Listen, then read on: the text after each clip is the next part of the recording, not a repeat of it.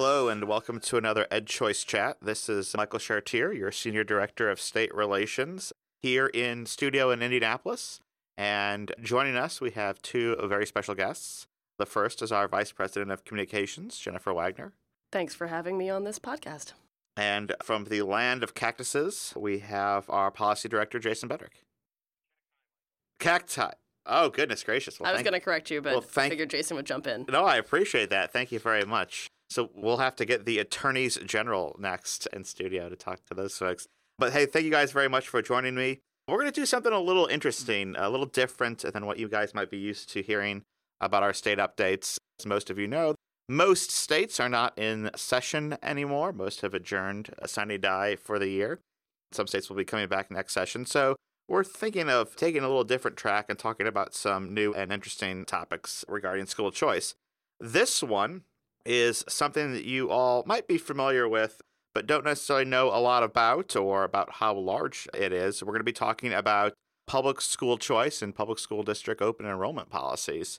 Again, our very own Jennifer Wagner wrote a piece on Medium about public school district open enrollment. So, Jen, what did you kind of find? What did you write about? What things did you talk about in your Medium piece? Sure. So thank you, Michael, for having me on today. And I think open enrollment, for those of us in the school choice movement, presents an enormous untapped opportunity to talk about choice in a different way. Obviously, we here at EdChoice support private school choice. We advocate for private school choice programs, including vouchers, tax credit scholarships, education savings accounts.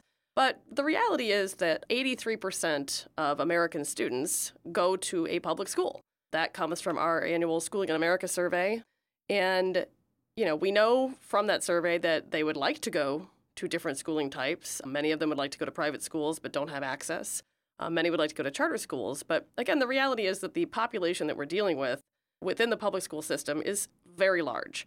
And so I think it's important as advocates that we continue to point out that in states like Indiana, where we have a very robust voucher program and tax credit scholarship program, that we actually have more kids using our open enrollment law to transfer out of a public school district and into another public school district or into a charter school than we have kids enrolled in our voucher and tax credit scholarship programs. And I know Jason's going to talk about the situation in Arizona in a minute, which is equally robust, a great school choice state, one that we hold up all the time as an example.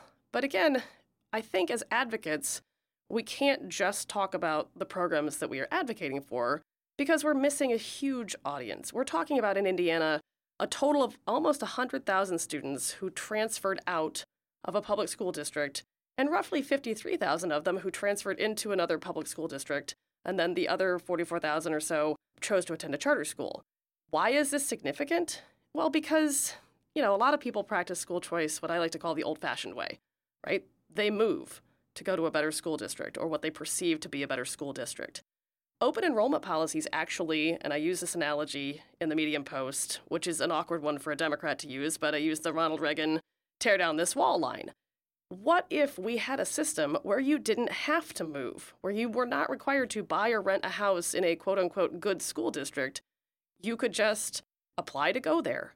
And yes, there are obviously logistical issues of transportation and funding and whatnot, but that's effectively what we have here in Indiana, and it's worth noting that under our law, and I know, Jason, you might want to talk about the situation in Ohio, which is much different, but under our law, if you are a student in the Indianapolis Public Schools District, and it's the only district that is excerpted in the state from the policy that a school doesn't necessarily have to take an incoming student, but if you're in IPS, wherever you want to go has to take you.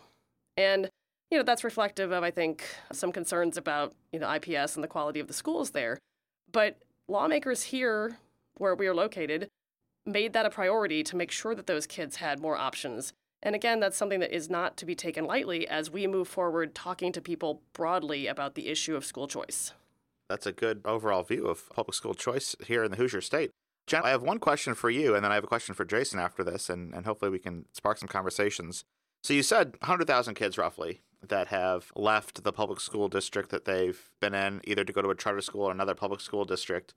Why aren't those parents marching with yellow scarves on National School Choice Week at the State House? I mean, they're clearly choosers. Don't they believe that they've chosen something different than their kids? Well, I wish that they did. That's a really good point. And it's, I realize that I'm an interloper in your regular monthly state team policy podcast, but over in my world of communications, we struggle to convince or even help them understand those parents who, again, practice school choice the old-fashioned way by moving, or who are using open enrollment, or even sometimes parents who, choose a charter school. They may not even realize that, that school is a public school. And we struggle with the broader argument of, and honestly, of framing it in a positive way that, yeah, I want every single one of you to be able to choose your school. But if you move to a fancy suburb for the school, you're a school chooser. If you choose via open enrollment, if you choose to homeschool, if you choose a magnet program within a public school district, you are a school chooser. And that's really important. And you should be proud of that. But at the same time, you shouldn't stand in the way of anybody else who's trying to make a similar choice or a choice that works for them. Jason, along those lines of standing in the way of denying choice for others, Jen kind of teased the fact that you had looked at some data regarding public school open enrollment in the state of Ohio. What kind of things did you find there in Ohio? I think that was based on a Fordham Institute blog post or study. And what things did you see about others maybe denying children the same opportunities they were giving themselves and others?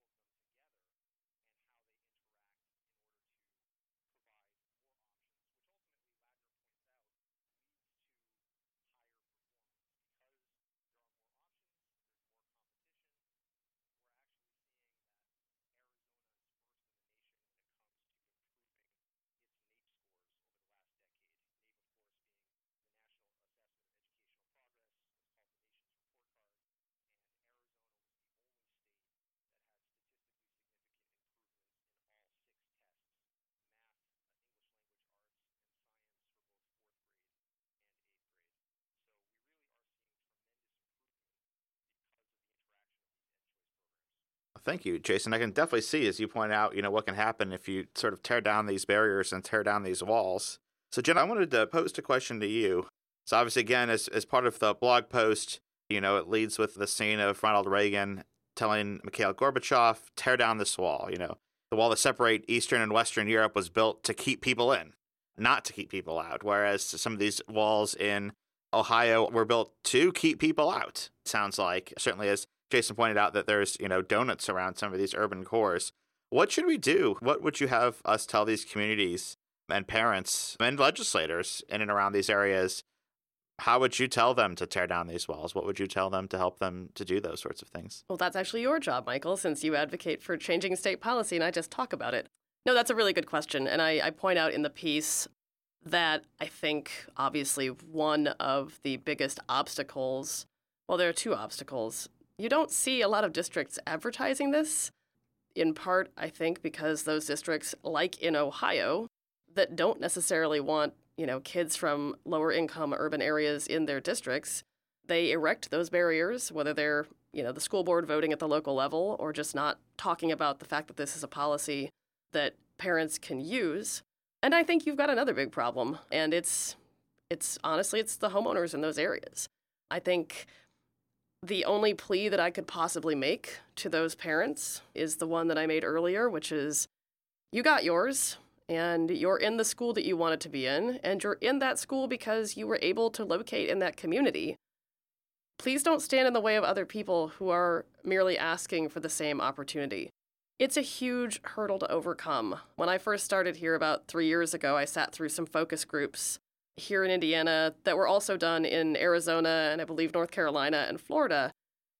And I sat through the ones here in Indiana in person, and it just so happened that the panel discussing the issue of school choice and schooling opportunity was a bunch of suburban moms. And it was randomly assigned that way. It's not like they went out and just recruited suburban moms. They happened to be all, there were no communities of color represented in that room.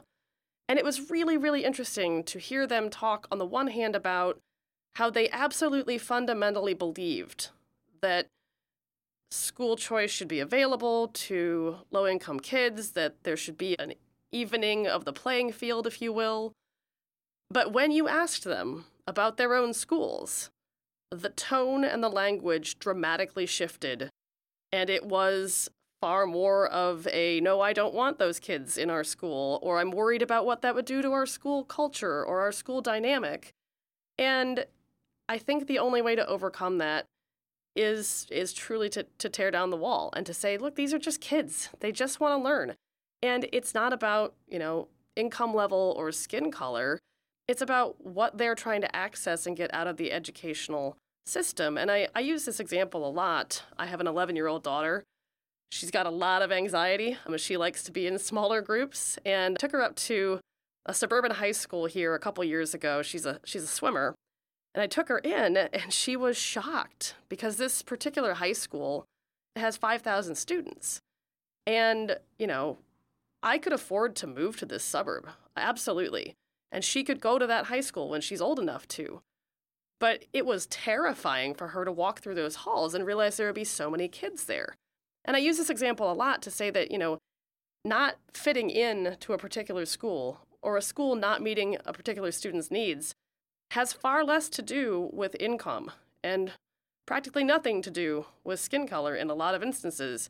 But it has everything to do with where that kid can find the right fit for that child. And that's a hard thing to do. We say a lot around here that we trust parents. I absolutely trust parents. I want to be trusted as a parent.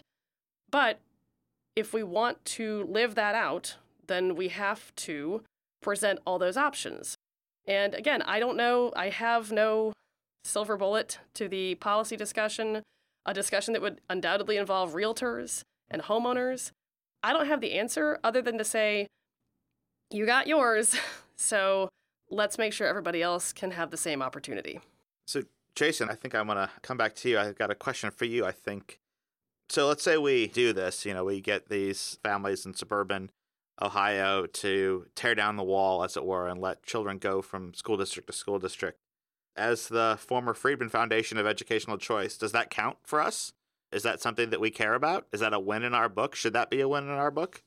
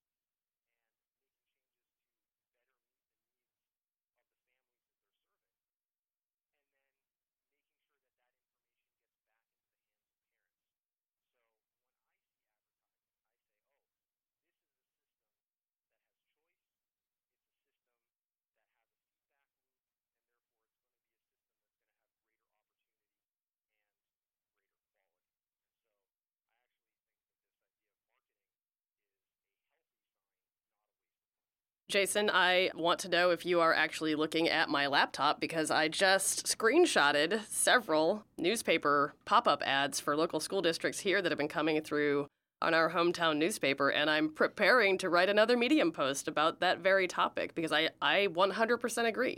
That's a good thing. And schools should have to compete for those eyes. And, I think we're at a really good place in this movement. We're, roughly, well, the idea of school choice has obviously been around for a very long time and has been in practice for a very long time in some states. But really, the true effort that we're talking about is around 30 years old. And we're starting to obviously see the results, almost all of which are positive from the private school choice programs that we've advocated for.